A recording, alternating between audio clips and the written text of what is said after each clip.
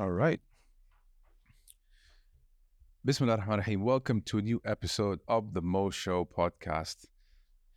I'm very fortunate that these days, not these days, it sounds a big headed of me, but I'm very fortunate that when I messaged you a few days ago, Candace, on Instagram, you responded saying, sure, let's shoot. Where and when? I appreciate it very much. Thank you so much for agreeing to do this. Thank you for having me.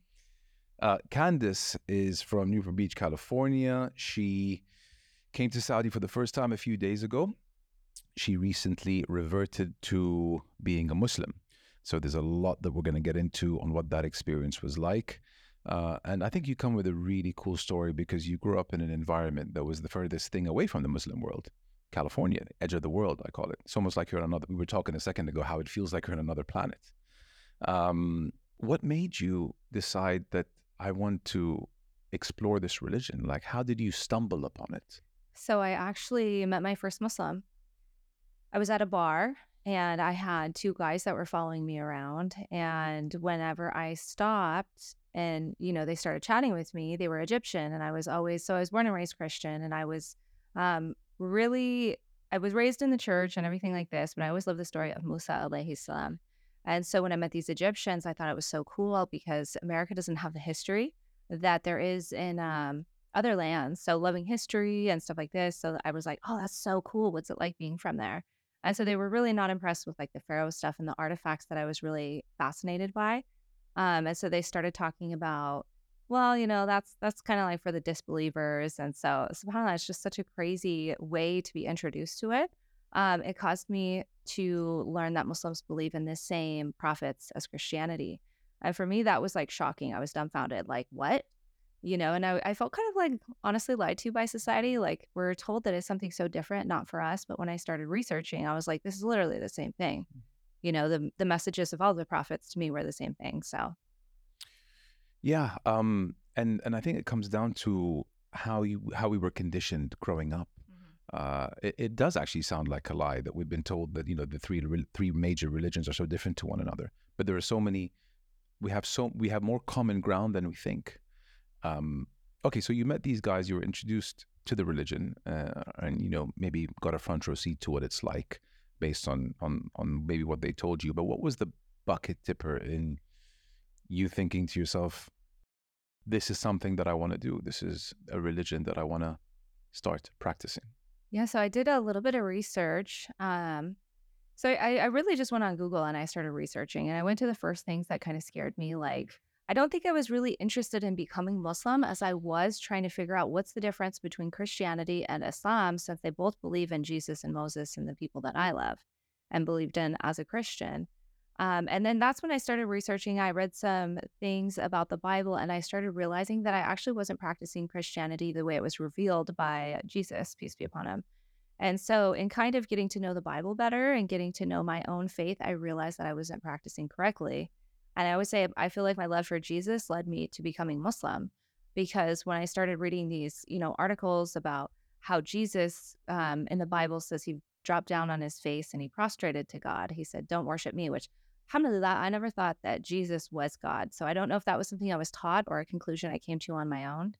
And so it was in a lot of ways, I feel like I was already Muslim and I had the foundation for it. But as I started researching it, I was actually almost insulted by the narrative and the culture and the hypocrisy, the double standards that lie in Western society to see, well, why is it actually now that I think about it, Virgin Mary's always portrayed with robes and veils, and Jesus and the disciples in the mangers are wearing these things. And it became really interesting culturally and socially to see as I was kind of exploring it, people saying, that's not for you, leave those people alone. I didn't know any other Muslims. I didn't know if I was allowed to, but it was just researching the history. And then, there's articles saying that Jesus, peace be upon him, said there's going to be another prophet to come who's going to confirm what I'm saying is the truth. So I started like going, well, then who might that be? And so as I researched these things, I just felt like, well, I like Muhammad sallallahu alaihi wasallam's message. Great pronunciation.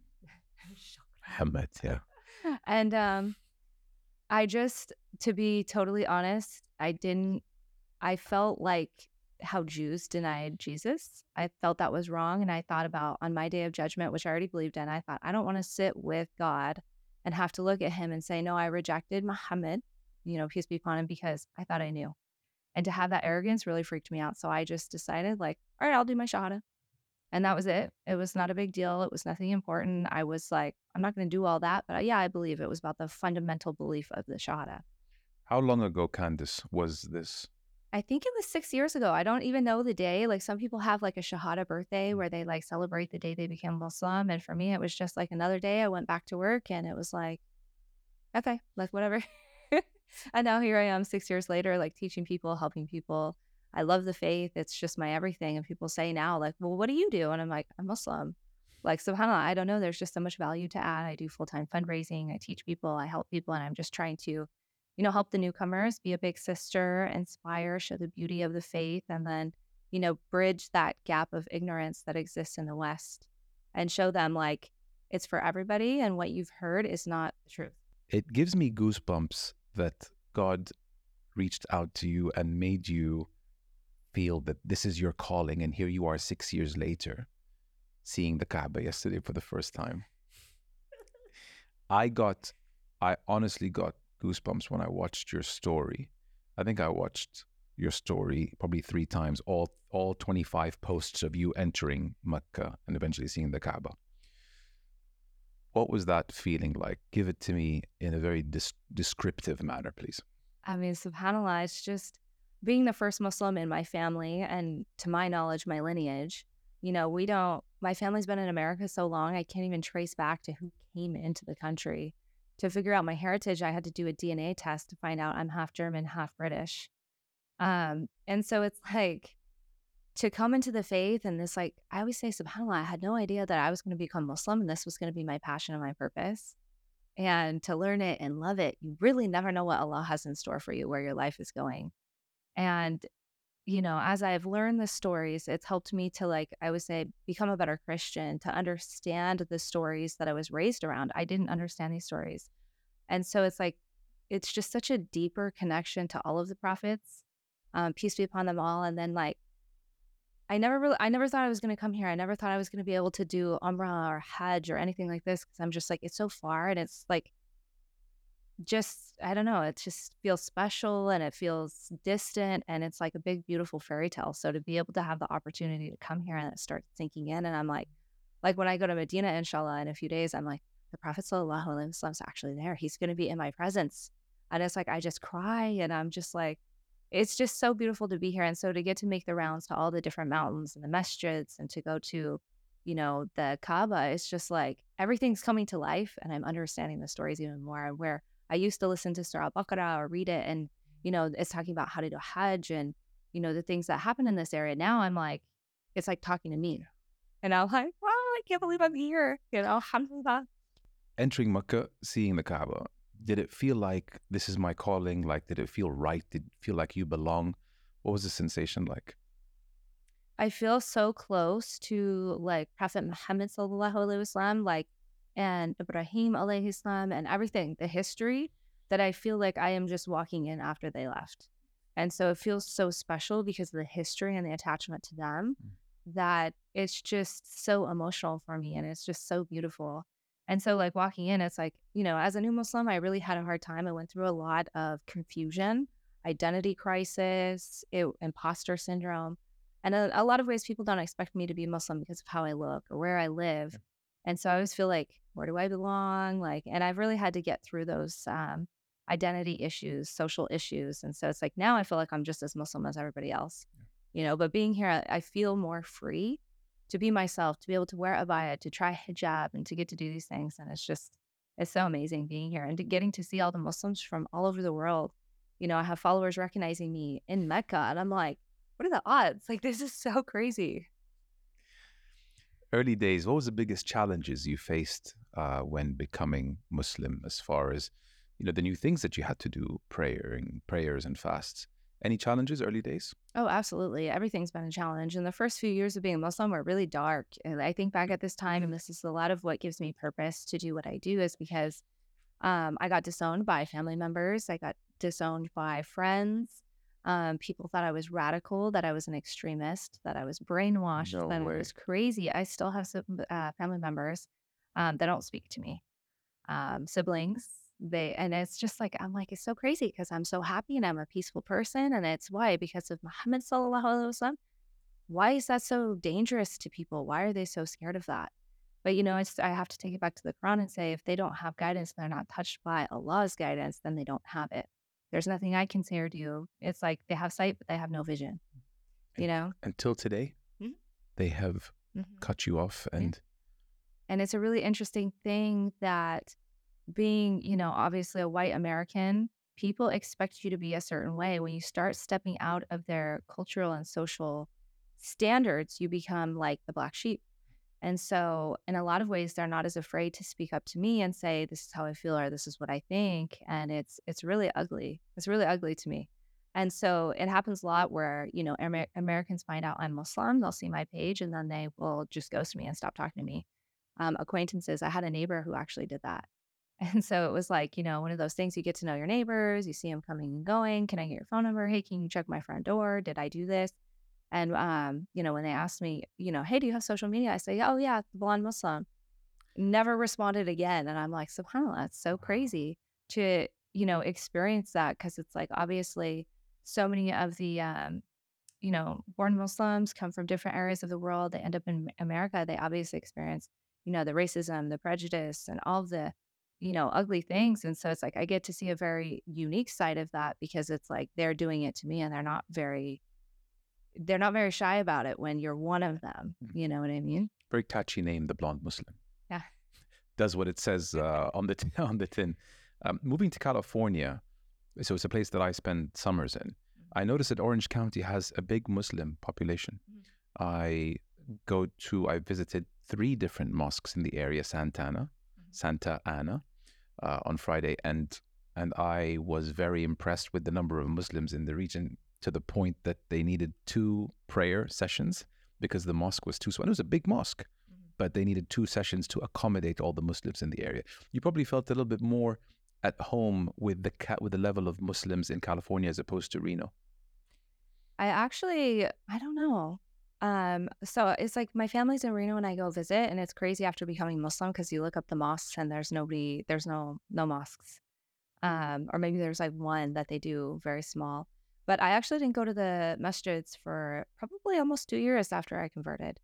Because it's when you, and it's this really unique psychological phenomenon where you feel like, am I allowed to do this? Do I belong here? It's kind of like going to a new job for the first day. You're like, I don't know where the bathroom is. I don't know anybody. They're all going to look at me. It's like doing that every single It's time. intimidating. Yeah, and so in the beginning, you go and people I mean, they're welcoming, but at the same time, it's very clicky. And when you don't speak the other languages or know the other people, um, you just feel kind of alienated. Mm. So even now, I really don't go to the masjid because as a new Muslim, I felt kind of weird. I'm there, I'm fasting Ramadan, I'm praying Tarawih, and people are like, "Are you writing a paper? What are you doing here?" And I'm and then in COVID, I started getting a lot of followers, and now when I go, a lot of people recognize me, which is really exciting to be able to connect. But I'm shy, and so it's like I went from like feeling like I stand out because of the way I look and I don't speak the language, and to now like people know me and they want to take pictures, and I'm like I don't want to be a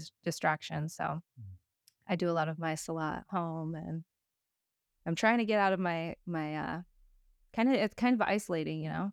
Were you ever asked? I mean, the subject is hijab, and I wanted to know: were you ever asked to wear one? Were you ever wearing one and asked to remove it? What relationship do you have with that world?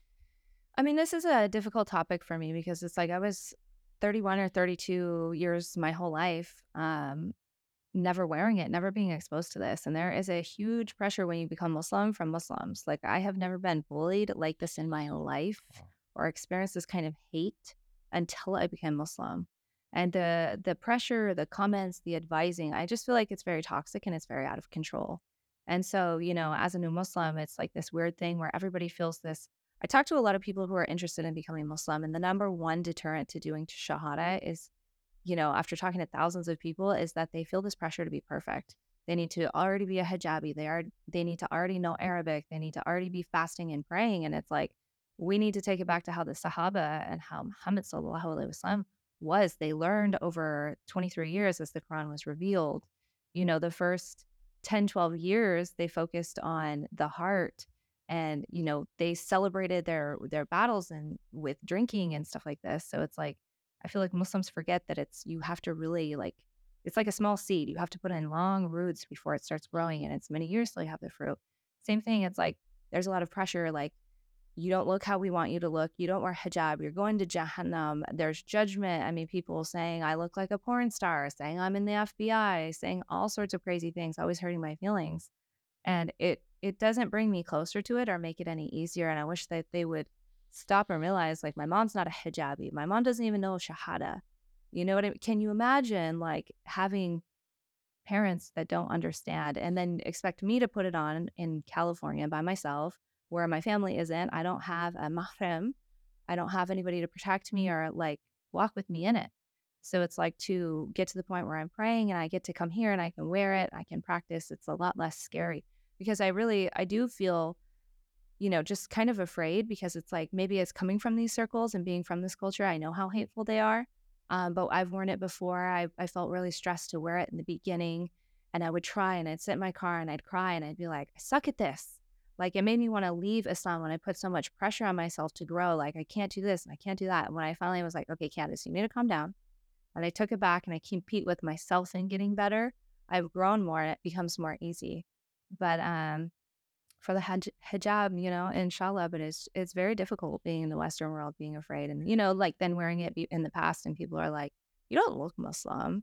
Or people look at me like, and they hear me talk and they see how I look and they're just kind of like, I can tell they're sizing me up. And I'm like, I don't want to get attacked. You never know what's going to happen in America. You never know what's going to Yeah. happen, not just in America, anywhere. Yeah. It's mentally exhausting, by the way, to have conversations with yourself, to calm yourself down based on what these low-level thinkers are telling you. I mean, it's just unnecessary. I could only imagine how many went back to the old religion because they couldn't do it anymore. It's too stressful. Being Muslim, I'm getting bullied, I'm getting teased, my house is getting broken into. You know what? Let me just no longer be Muslim. But for you to be resilient and to be stronger and to put up with it under such hard times is why I say you have a lot to be proud of. Alhamdulillah.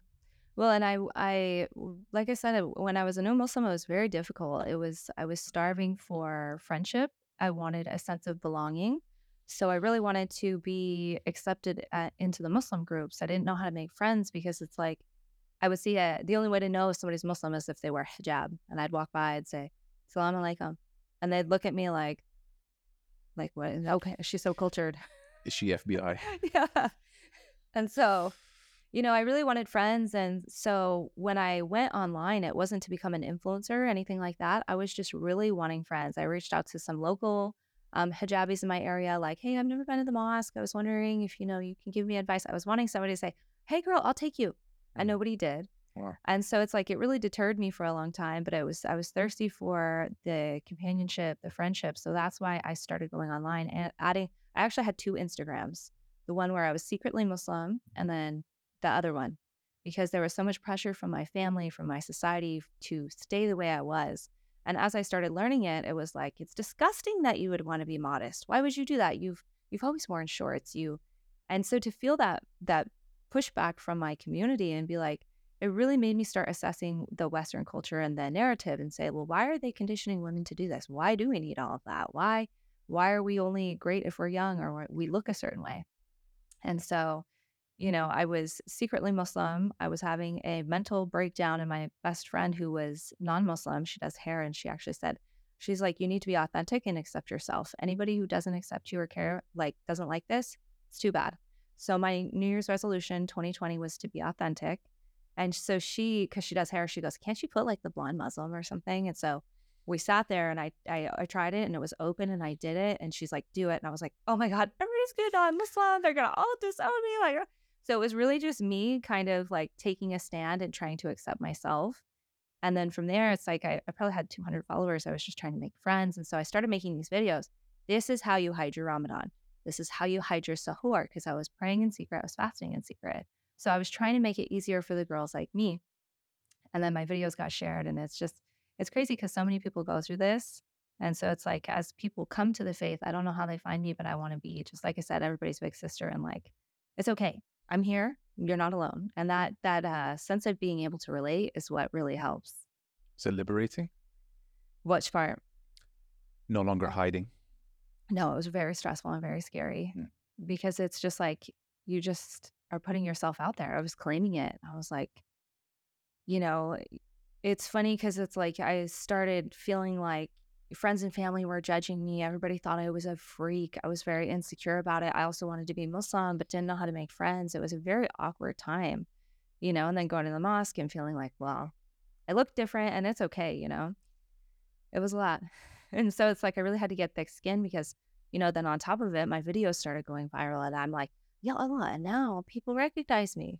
And so it's like now that it's grown, it's like it's a mercy, it's a blessing. I have so many friends now, even if they're not in person, to make those friends, be able to connect with people and to add the value. And now to be able to say, I'm Muslim. Yeah. And now I'm confident in it. And it's a great way to do dawah and educate people. I mean, you're a gateway between East meets West.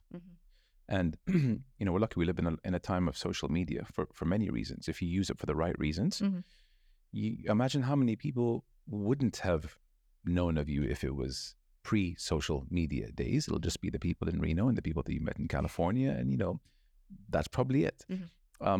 So social media being a tool, has it done more good than harm for you in getting the word out there and putting your messages out there? I would say social media is amazing if you use it the right way. And I feel like most people are not, because it's like, I can't imagine going on somebody's page and leaving a comment like, hey, I hate the way you do your hair, or you shouldn't wear that shirt, or you should do this. And I think that the issue I experience is that there's so much toxic bullying disguised as advice. I don't necessarily think it's healthy for us to have such huge connection with other people, so much input and stuff like this. Like, I literally can't check my comments or my DMs. So it's like, subhanAllah, I saw yours. I really have developed an avoidance to self-protect, and I've just had to get thick skin to manage that. So what made you click on mine? I don't know. I think I was just kind of like cruising through every once in a while I click and I cruise through it. I don't know. I think that you have the yeah, show. And I was like, what's this? And so, but it's so beautiful to be able to, connect with millions of people all over the world, and to be able to do charity. That's the other thing I stumbled on, and to be able to invite people to do good with me, where it's like, I did my first fundraiser, and then I did my second, and I did my third, and now I just full-time fundraise. And it's like one of the blessings that I have is to be able to reach people and do good together, to educate. And so it's just kind of like, I'm just trying to show my lifestyle. People think I'm like a religious page, and it's not so much about religion as it is this is just me living my life. I invite everybody else to it. Where does the funding go to via the fundraising that you do? All sorts of causes. Okay. Yeah. So I do emergency fundraising for disasters. I do fundraising in Ramadan. I mean, that's one thing I didn't do as a Christian or as a non-Muslim, is fundraising. And it's like the ability to connect with people and make a difference, whether it's answering a message and providing support, making them not feel alone, making somebody feel loved, or, raising funds. I get to go into projects in person and travel the world and just see how everybody else is living it. Really, really softens your heart. Yeah. We're more similar than we are not similar. I mean, the world is just getting smaller, I feel, every year. And I'm sure you felt it through your travel. You probably never thought you'd feel like you belong when coming to Saudi. And here you probably are looking to extend your trip. Yeah. / maybe look into real estate. I know, like, it's so nice here. I love it here. How's your Arabic game? Alhamdulillah, it's growing. It's like I taught myself how to read and write, so I know that alphabet. That's helped with pronunciation. And I went to learn more about Quran and stuff like that. So I'd love to actually be more in a Arabic speaking area so I could actually practice. And like, the one thing I want to do is get fluent, because I would love to be able to like stand and listen to people and chime in. Yeah. Shock people. I'm still very impressed with the way you say Muhammad. Oh, thank you. Because the ha is not in the English language. Yeah. Or the kha or the a. And I think you can hit on all those letters. Yeah, it was really hard at first. Like I said, at first I was like, Salam alaikum. And then it was like, Salam alaikum. And it's like learning the alphabet. Yeah. So you got it. The hardest one at first was ha, and then probably ha, and then ayn. Ayn was hard. Now you're just showing off. And now it's a thought, like, so, because it's so different. But, it's like, people are like, how did you do this? And I'm like, okay, download this app, do it like this. And so I have a degree in psychology and I love like the processes behind things. So it's like I'm trying to always find a way. Okay, I had to teach myself and go through all this craziness. And it was like really backwards how I learned that. How can I bring somebody in? Not me bring somebody in, how somebody who comes in, how can I say, this is the steps you should do to have the best success? And I feel like that's what we're missing in the revert communities. It's like everybody wants to provide support and give advice, but they haven't really gone through the process to understand. When you teach somebody how to pray, they don't know Arabic, they don't know anything. And it's so It's overwhelming. yeah. Praying 5 times a day. It's overwhelming for those who've been practicing the religion for many, many years, let alone someone new to it. Yeah. Ramadan is it's probably my favorite time of the year because it's the only time of the year, believe it or not, where with age this happened, where I actually monitor where I eat. It's not like sundown, eat everything. Yeah. Now it's like, actually, I'm not that hungry, so let me just look at it as an opportunity to calculate and be mindful of what I'm putting in my body. Be it anything, not just food. Consumption of content, for example. Absolutely. Is what I'm watching, is what I'm reading, is that good for me or not? Ramadan, for you, your first Ramadan, how was that experience? So stressful. It's the thirst, right? The thirst gets you. It's not even that. For me, it was trying to fast, I think I wore hijab my whole Ramadan, but I think I was wearing like a hoodie with the hood up. Okay. That was easier. Does the job. Yeah. Mostly like feeling the pressure from my family going like, why would you do this? This is so twisted. You think God doesn't want you to have food and water? You think God cares if you do this? And so for me, it's like I really like to think about things. And so I'm like, well, do you think God doesn't deserve it? You know, or people would say, wow, I could never do it. I could never do that. And I'm like, well, you could, but will you? You know, and so for me, it like really taught me. I like to look at, I mean, Islam really, there's so much to learn from it, whether you're learning like, subhanAllah, what it does to your body, how it's good for your mind, how it's improving your health. And, you know, even like the sunnahs behind like not overeating and stuff like this. It's just like, for me, it's just like so many different things to learn. Gluttony, like, one of the 7 deadly sins. Yeah. And so it's like my first Ramadan was so hard because I was hiding it. I had a roommate at the time and she didn't know I was Muslim. So I was just pretending like I wasn't. So this is one of my first videos. It was like, you may not realize if you're living with people who are against Islam, you have to like wake up every day at 3, 4 in the morning for sahur. But how do you wake up without alerting them, without your alarm? I'm like, okay, girls, put your alarm on vibrate, put it under your pillow, set 20 alarms.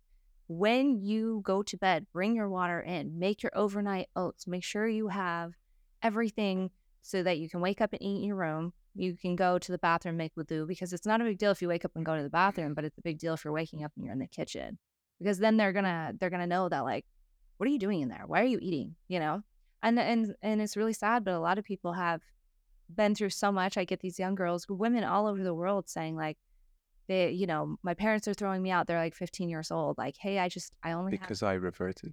I only have a biscuit and I'm sitting here eating a little packaged biscuit for breakfast in my room, and everybody's sad. And it's like, you know, this one girl, she was so young, like 15, and they kept finding her prayer clothes in her Quran, throwing it out, and said, if you do this one more time, we're kicking you out. You know, so it's like to be able to be there and be like, it's okay.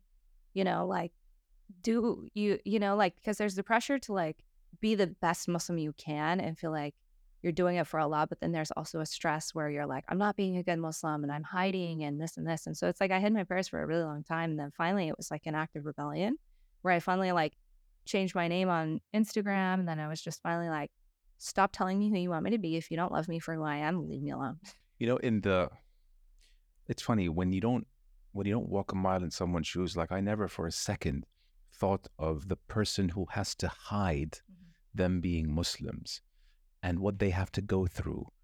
And here there is someone who's providing hacks on how you can get over this complexity that you had to face. In the world where, especially in the West now, LGBTQ and all of that, being your own person, you're almost encouraged to, you know, show yourself in all your colors. I'm surprised that there is still pushback on those who want to express themselves by way of being Muslim. I mean, it's okay for the LGBTQ, but it's not okay for being. And that's the interesting thing. One of my first friends I made was in Tennessee. And so it's like we were just messaging, and it was just to have that sense of relatability. Like, okay, girl, so how do you do this? How do you hide your prayers? How do you, And she said, my parents would prefer that I came out as LGBT versus coming out as Muslim. And I'm like, oh, yeah, and it's when you break it down and you start thinking about it, it's like, what is so threatening about believing in God, only one God, and believing in all the prophets, including Muhammad sallallahu alaihi wasallam? What is the issue here? You know what I mean? And so it's very interesting. That's the question, though. And I've communicated with thousands of girls, and one of the number one things is, how do I tell my parents I'm Muslim? Yeah. And so I'm like, the fact that I have virtual strangers reaching out to me, asking me how to tell your parents, your parents, and the reason why you're coming to me is that they're going to not like it. Well, why not? And a lot of families are open to it. I hear a lot of great stories where the parents support it, say, do whatever you want. I don't care if you think you're a turtle or whatever. I love you. Just be happy. But mostly it's like, it's such a bad thing to do. Politics is the reason that gave Islam a bad reputation. Mm-hmm. I was in the States. I was in school in the States in 2001. I lived the before and after. Mm-hmm. It was never a problem when I was in California in the 90s. Mm-hmm. And after September 11th, I had to, for the first time ever, maybe not say that I'm Muslim or not say I'm from Saudi Arabia, because there were targets on our back. Not that I ever felt anything, but America changed after that. And that day is politically charged. Yeah. So now harder than ever, but there was a time when it was accepted. Being a Muslim, it was fine. I remember in the World Cup in the US in 1994, Saudi was the surprise of that tournament. And there are images, there are videos of Americans supporting us because we beat Belgium 1-0 and we made it to the round of 16. And then Sweden beat us 3-1. And Saudi was like this new kid on the block, and they're cute and they're nice. And it wasn't the same thing in Germany 2006. There was a before and after. And it just pains me to think that politics is the reason for the bad reputation being something that people who revert to the religion have to go through today. Yeah. Well, and I think it has to do with end of times. Like, in my opinion, I'm like, they want to weaken the Muslims and deter them, because if they can get us off our deen and, we're like really living the real life. And I feel like Islam is the key to personal empowerment and personal freedom, So if you want to control them, take that away. You know what, Candace, sometimes if I'm sitting at home and it's 8 or 9 p.m. and I realize that there's something bothering me. I don't know what it is, but there's something that's bothering me. Did I not do something? Did I forget to call someone back? And it's like, Mo, you idiot, you didn't pray Isha yet. Or you didn't pray Isha and Maghrib. And I'm like, oh my God, I didn't. 3 kids syndrome. And like, sometimes you can get distracted. So I go at Wadda and I pray. Yeah. And all is good in my world. Like it's like an itch that I had to scratch, that I feel it when I don't. Do you get that too? Do you feel the energy after praying? Yeah. I mean, alhamdulillah, it's like I developed that relationship with prayer really early on, and I just made it a non-negotiable. A lot of people message me and they want to know, how do I get inspired to pray? How do I pray my 5? And I just say, when you do the right thing, you don't have that dark cloud over you. So, I'm like, just do it. You wake up, you brush your teeth, you go to work, and you don't want to do that, So it's like, for me, I'm like, I try not to get in bed or relax like that. I would say I don't feel like I deserve to get in bed and relax and go to sleep if I haven't done my salah. Even if it's late, I make it up because it's good to keep it in the habit of doing 5, because it's like, if I do 3 today, I didn't, eventually you get to the point where you're like, I don't even do it. And so I'm always just encouraging everybody, you're going to have your day. Like, how do you want to go, Very good way to look at it. Yeah. You don't deserve to relax unless you gave God what he asked you for. Yeah, he gives us so much. He gives us, 23 and a half hours to ourselves. We can do whatever we want, and within limits. And it's like, salah, it's like really not that hard. It takes 5 minutes. It's so good for you, and it has to you. But I think that's like, we have to develop the relationship and understand what's happening emotionally, physically, spiritually, how it was revealed. So when I try and teach girls, it's not just like, do this and this is the direction you face. It's like, you have to understand it, and to understand how beautiful it is. I'm sure you came across, and it is beautiful. And I'm sure you came across the fact that the first thing God asks you when you're in your grave is whether you prayed or not. Mm-hmm. That's like the first thing. Mm-hmm. And if you didn't, you're in a group where that you will be dealt with after I deal with the people who have prayed, but maybe, it's the first thing that you're asked for. And that makes me want to get up and pray right now. you know?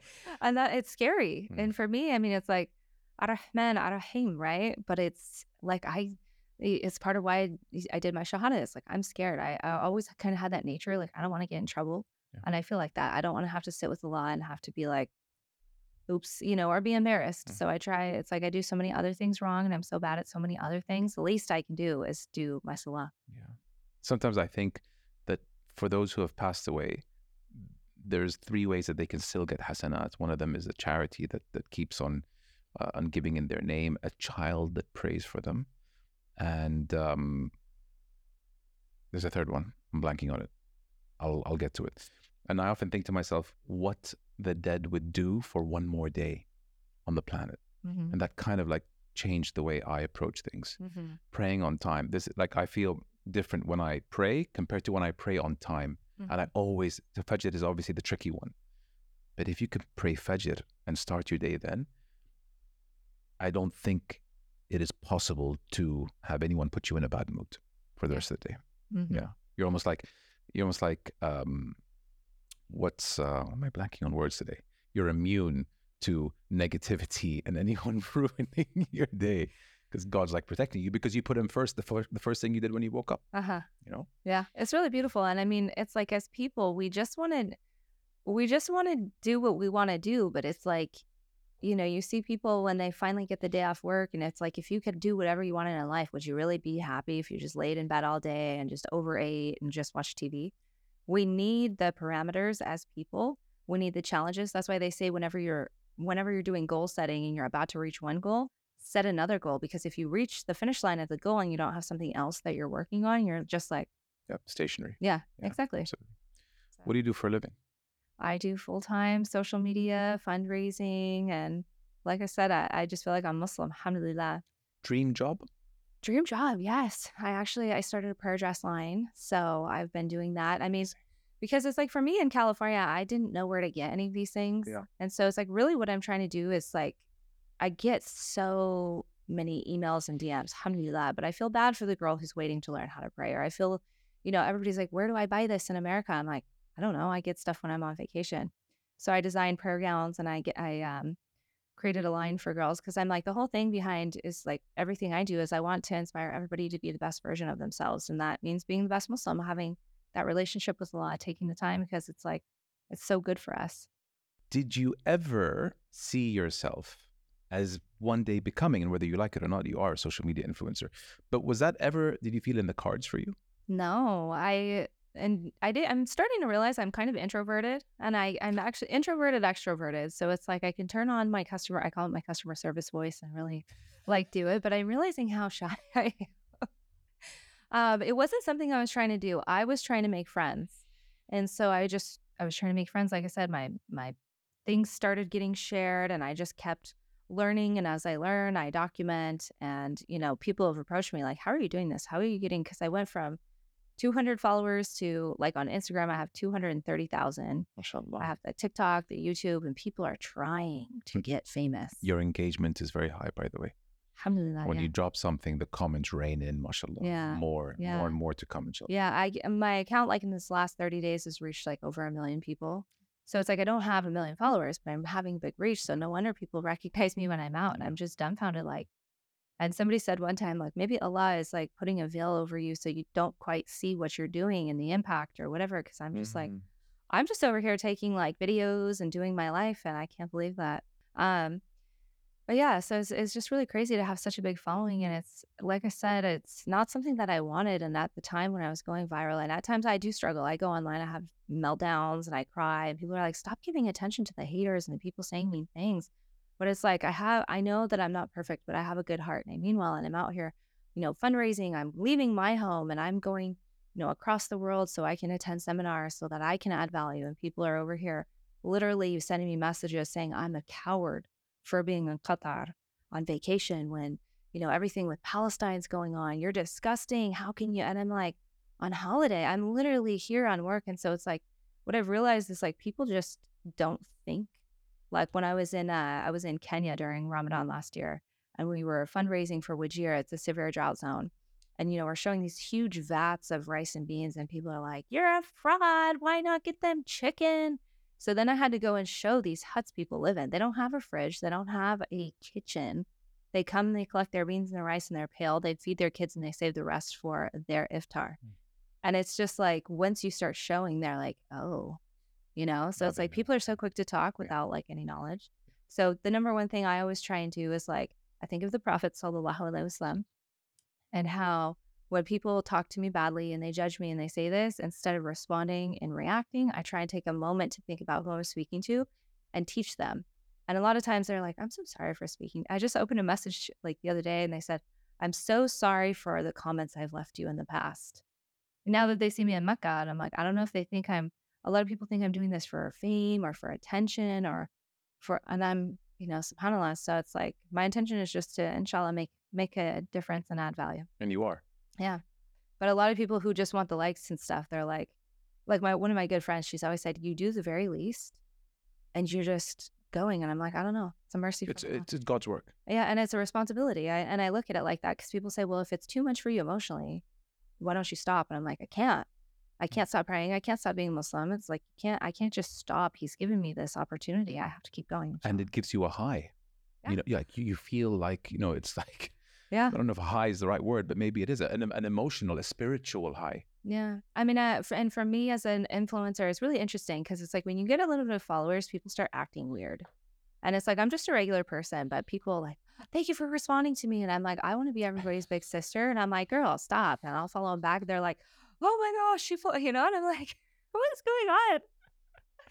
And it's cute, but it's also very dehumanizing in a lot of ways because I see people when I'm out, and I'm happy that people recognize me. I'm grateful to be known for Islam over something else. Yeah, how about that? But they just take pictures without asking, and they lose their manners, and they're just kind of like, well, you put yourself on social media, you deserve all these comments. And I'm like, well, technically, I feel like Allah has a plan for me, and this is what's happening. But it's just gonna come. It's just the nature of people.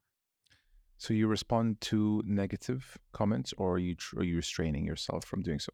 I do. I respond. I will have the conversations with people because they just say the craziest things, or they'll just say, "You're going to hell. I can't believe you don't wear hijab." And I'm just like, can you, and I always bring it back to the teachings of the Prophet sallallahu alaihi wasallam. And it's like people, they don't really even know the faith, so you have to be kind with them. And so he is just my ultimate role model. And I feel like, I just always am trying to be like him, and I feel so connected with him. I'm like, now I'm in the lands where he is. I can't believe it. Sallallahu Full circle. I mean, it's just so crazy to go to these spots and get to see it. It's just like, it's real. It's so crazy. But just, I'm not telling you anything that you don't know. These negative commenters or commentators, it tells you more about them, what's going on inside, than it does about you. And I've come across people in life where they lose their mind and just really show very little acts of self-restraint, and only with time did I realize that told me a lot more about them than it did about me. They were going through something in their life. Absolutely. And it was confirmed, like they were going through something really bad in their life. That's why they spoke to me. Then they eventually came happier and they were better human beings. Absolutely. And that's something I had to learn. I'm like, imagine what your life has to be like to go leave somebody a mean message or a mean comment. Imagine. And so I had to realize how people are as a reflection of them. It's not a reflection of me. Absolutely. Yeah. And so it's like, I always try and leave people better than before, and depart everybody with goodness. And it's like, becoming Muslim has been the best life hack because I now understand the stories of Ibrahim alayhi salam, Jacob, Joseph, all of these people that I knew their names, but I didn't understand the stories. And so it's like when I'm going through hardship, I'm able to think of Jacob alayhi salam and how he cried until he was almost blind, because of the loss of his son. So I'm like, man, I'm going through a hard time, but I haven't cried nearly enough. Or I think about, the Prophet sallallahu alaihi wasallam and the neighbor, how she treated him, and he still checked on her. So it's like, I just try and do good because it's so hard. It's easy to react. It's easy to use bad language. It's so easy to be angry, but it feels really good whenever you don't do that, even though it's hard. Few people take the high road. Never in my life, in the middle of an episode, did I land on what the subtitle will be on the YouTube thumbnail. So we have like a catchy phrase so people know what to expect. becoming a Muslim is a life hack, is one of the best things I've ever heard in my life. And that's most likely what is going to be on the YouTube thumbnail. I love it. I mean, it's true though, because it's like, it's definitely difficult. It's hard to do the right things. It's just our nature. And people feel this pressure to be perfect. And there is a pressure they put on you to be perfect. And I'm like, we were not created in this state of perfection. Perfection is reserved only for Allah. He created Adam, he created Eve, and what did they do? They broke the rules right away, and they came back. And so I read something once in this book, and it was so beautiful. It says, like, some people see Allah as a probation officer that's like, God is light, and he's like, I'm going to send you back to jail. Or some people see him, loves us more than our mother. And so it's like, at times I feel like I've discovered something different because there's so many different, I see the different cultures, and the lack of Islam, the lack of understanding, and it's a lot. It's crazy. Yeah, I'm sure. Overwhelming. Probably needless to ask you, what is the best advice you are happy that you never listened to? The best advice I'm happy Take your time. that I never listened to. / what's the worst advice you've ever gotten? I mean, it's funny because Muslims, I was talking about this with one of the girls on my group last night, that we follow the rules and we're always Googling everything, trying to figure out, am I allowed to do this? Am I allowed to do that? I feel like not taking advice from everybody was really beneficial for me because as a new Muslim, people were all trying to advise me and guide me. And in the beginning, I'm like, you can ask 5 Muslims something and they'll each give you a different thing to do. So I stopped listening to people altogether and I turned inward and I did my own research, and I still do that. I don't really care what other people think or what they tell me. And it caused disagreements with some of the other girls I was friends with because they're like, I told you that you need to fast it like this. And I'm like, well, that's really great. You can do it like that. But I've done my research, so I guess just kind of cutting everybody out was really the key for me to building my own relationship with it. Reading the Quran was so fundamental for understanding the faith, and then having the ability to critically evaluate the information because you hear the craziest things. Especially in your world, there's a lot of noise you have to cancel out. Mm-hmm. When I read the Quran in English, I understand it a lot more in Arabic because Arabic is colloquial. There are words in the Quran that they're not everyday words, but when you translate it into English, there are everyday words there. And it's almost like you can take any ayah, put it on canvas and somewhere up in your house and just live by it. Mm-hmm. On the subject of ayahs, is there an ayah or a surah that you favor, that you go back to? Yes. Oh, Muhammad, had you been hard and harsh, people would have dispersed from you. And so I feel like there's so much to learn from that because the way people advise and the way they hurt each other, I talk to women all the time. They go to the mosque for the first time. They're still wearing fake nails. And somebody will come up and say, your prayer is not accepted. And she's like, I'm not coming back here. This was so rude. This was my first time. I'm not even Muslim yet. Bad experience. Yeah, bad experience. Or just the way we advise and hurt each other. And it's like, had he, sallallahu alaihi wasallam, had he been harsh, nobody would have become Muslim. And it's like you think about the abolishment of alcohol over phases. I mean, there's just so much knowledge in that. What was the ayah again? I think it's in chapter 5. It's, oh, Muhammad, had you been hard and harsh, people would have dispersed from you. Hard and harsh. Yeah. And he was, it's the more I learn, the more I just am like, wow, subhanAllah, he's so nice. Like, I want to be like that. Yeah, mashallah. Any weaknesses that you want to work on? Any New Year's resolutions? Yeah. I feel like becoming a social media influencer and having so much noise, like I said, I had to develop really thick skin, but it's caused me to isolate myself. I find myself not wanting to go to group events, not wanting to go to the gym, not wanting to go to the masjid. I went to my first, it's called Mass, big convention in Ontario, north of LA. And it was like, I went because I had to do interviews for a collaboration I was doing. So I was interviewing about Islamophobia. So my friend said, hey, come up to the convention. I'm going to have a booth. And I went up and everybody knew me. And it was just like the craziest thing. I was like, she's like, what did you think? And I'm like, I didn't know anybody knew me like this.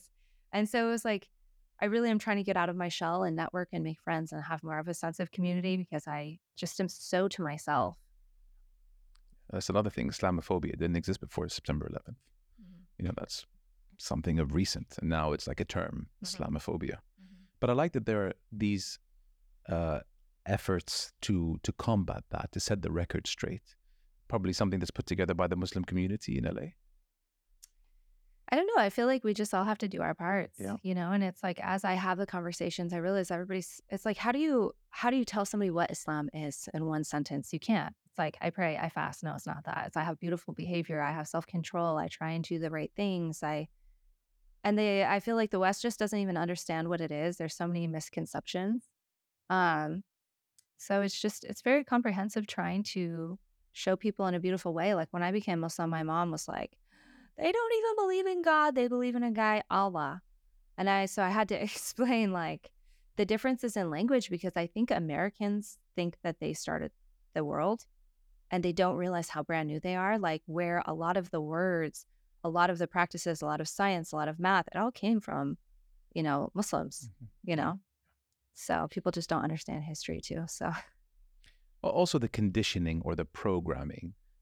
I almost like I don't blame modern day Americans because they've been conditioned to believe this.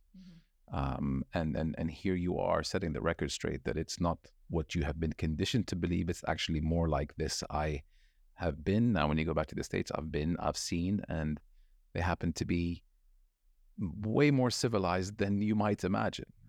It just baffles me how people think that, the reaction that your parents had, are you really going to go to Saudi Arabia? yeah. Don't do it. We're never going to see you again. Yeah. I hear that a lot from the Americans that come to Saudi and how their parents Well, react. it's everywhere I go, whether I'm going to Mexico or I'm going to Turkey or I'm going to Morocco. It's interesting. I feel like Americans are very frantic and people say they're very like, On and I edge. feel like that's part of the conditioning is to keep us there and keep them isolated. You Mhm. know what I mean? Yeah. It's really interesting. But it's like I just try and have the conversations. There's a lot of back to the what we were talking about earlier, the hypocrisies and the double Yeah. standards. Why is it okay for a Christian to do this or a non-Muslim to do this, but not a Muslim? So I have those conversations with my family and my friends, and I do stand up and I say, well, what about this? You think that Muslims are messed up, but what about our family friend who went and cheated on his wife? Is that Christianity? Mm. And the interesting thing is I get hate from everybody. So I get pastors holding lives talking about how stupid I am. And I get people making YouTube videos. I get, the Hindus will, I don't know, put out a bulletin and they just spam me. So it's like I get it, from everyone. But, somebody said Shaitan is not trying to go after the people in the clubs. He's already done his work. And do you think Shaitan's not going to go after somebody who's like, so like, I love this. Oh my gosh, I'm spreading it. And like, not that I'm doing anything. Allah's spreading it, but I don't know. So I see your point. Sure. yeah. Yeah. And it's hard and it's really, really challenging to block out such negativity Yeah. and what can come from those who, want to irritate you, Yeah. take you down, or, Mhm. just stop spreading the positivity that you are. Yeah. A lot on your plate. With age, have you felt that you've gotten happier? Yeah. Yeah. I think that comes with age. It's interesting because America's so ageist. Like you're only perfect until you're 29, and it's like, if we were supposed to be young our whole lives, Allah would have created us in that state. We would have stayed like that forever, right? It's really interesting. And I think it's just the wisdom that comes with age and life experience. And with age, you're right, wisdom, you really should be getting happier. Yeah. And I mean, we've been programmed, especially in the West, to think that these things are normal, and they're really not. It's like I was never a big drinker because I was intolerant. And so it was just like a social, something here or there. And I stopped, when I became Muslim. But it was so interesting socially when I would say, no, I don't drink. People are like, are you an alcoholic? And I had, no. Are you pregnant? No. Okay. Why?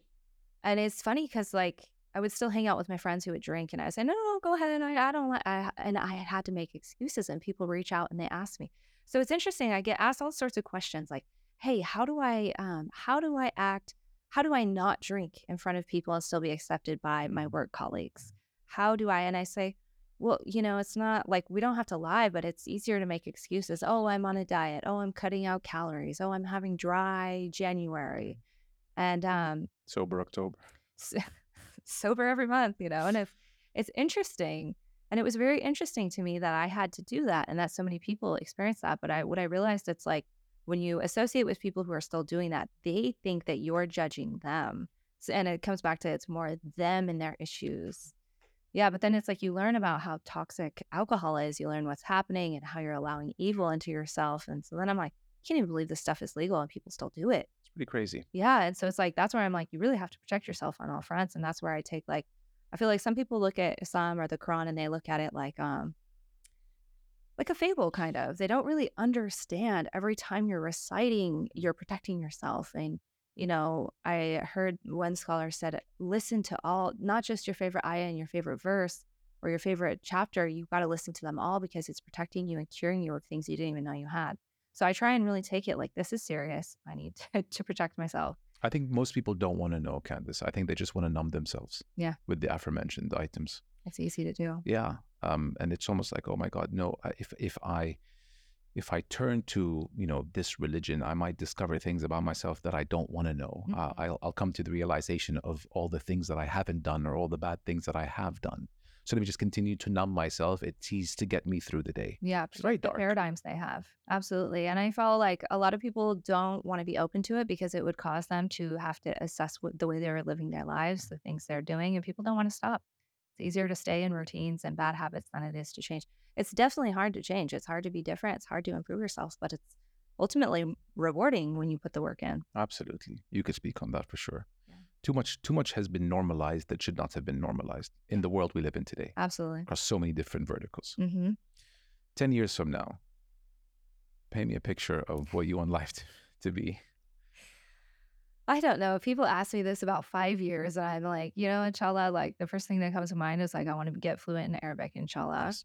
I just want to keep doing what I'm doing. I would love to have, I was talking to some sisters recently, and it's funny because they dropped their daughters off at Sunday school, and they said, let's go to the coffee shop across the alley. And it's actually like a coffee shop in the front part of a church, like this, like kind of joined. And so we went and we had it, and we're sitting there, and I said, look at this. You got all sorts of people. Got Muslims in here having zatar for breakfast with a coffee. You've got the people going in there, and there was such harmony. And I said, I would love to see us being able to all unite, like humanity. I would love to see the Muslims uniting. I would love to be able to do things to, you know, bring people together. And I don't know. I'm like, I would love to build masjids. I would love to travel. I just want to like help the world. So I don't know. I probably should think more about what I want. I'd love to get married, inshallah, have my own family and live in a Muslim country. Is marrying a Muslim like the number one priority? Would you marry a non-Muslim? What? No. People, why would I do that? In hope that maybe one day he can convert? Like, okay, let me rephrase. If you fell in love with a non-Muslim and almost try to convince him to revert, would that be something that you consider, or would he have to be Muslim from the get-go? Because I know guidance comes from Allah, Okay. and it's like, you look at like the Sahaba, may Allah be pleased with them. And some of them, were so against Islam and some were guided. But then you look at the Prophet, peace be upon him, his uncle, and he never did. So I feel like that's risky for me. It's like, I want to have a strong Muslim and somebody to join me in what I do who has the same view of Islam, the same love, because I'm like, I can't imagine what it would be like to have somebody in my corner and to have a Muslim family member and to feel like somebody to pray with. I always pray by myself. So somebody to fast with, like, I just think that would be incredible. So Inshallah, that dream comes true. I mean, I can only imagine like how fulfilling it would be for you to be able to share that with someone who shares your values. Yeah. You can learn from each other and push each other. Yeah, inshallah. So inshallah, thank you so much, Candace, Thank for you. coming on the show. Inspiring, truly inspiring, unique. Thank you. I don't know why I'm speaking on behalf of Muslims, but for a second I'm going, thank you for spreading the word in parts of the world. Thank you for spreading the word in parts of the world where the word does not reach. And again, it's easier to practice in a Muslim country than it is in not. So I salute you, and I'm sure many people who have watched or heard this episode will do the same. Thank you. I always say it's easy to be a Muslim. It's people that make it hard. Wow. So because when you think about it, like, So true. what does it mean? Is it hard to believe in God? No, it's easy, and that's the beauty of Islam. So alhamdulillah. Block out the noise. Yes. And eventually they'll all come around, like the people who have come around and said, "Ooh, okay, so you're in Mecca now," and they were the same people throwing you under the bus a few years ago. So, And it's like one message I opened, and they were going on and on saying, I'm not allowed to go to Mecca without a mahram.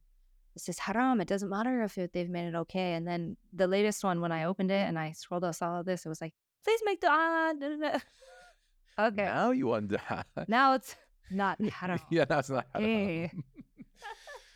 Thank you so much. Enjoy the rest of the couple of days you have in Saudi. Thank you.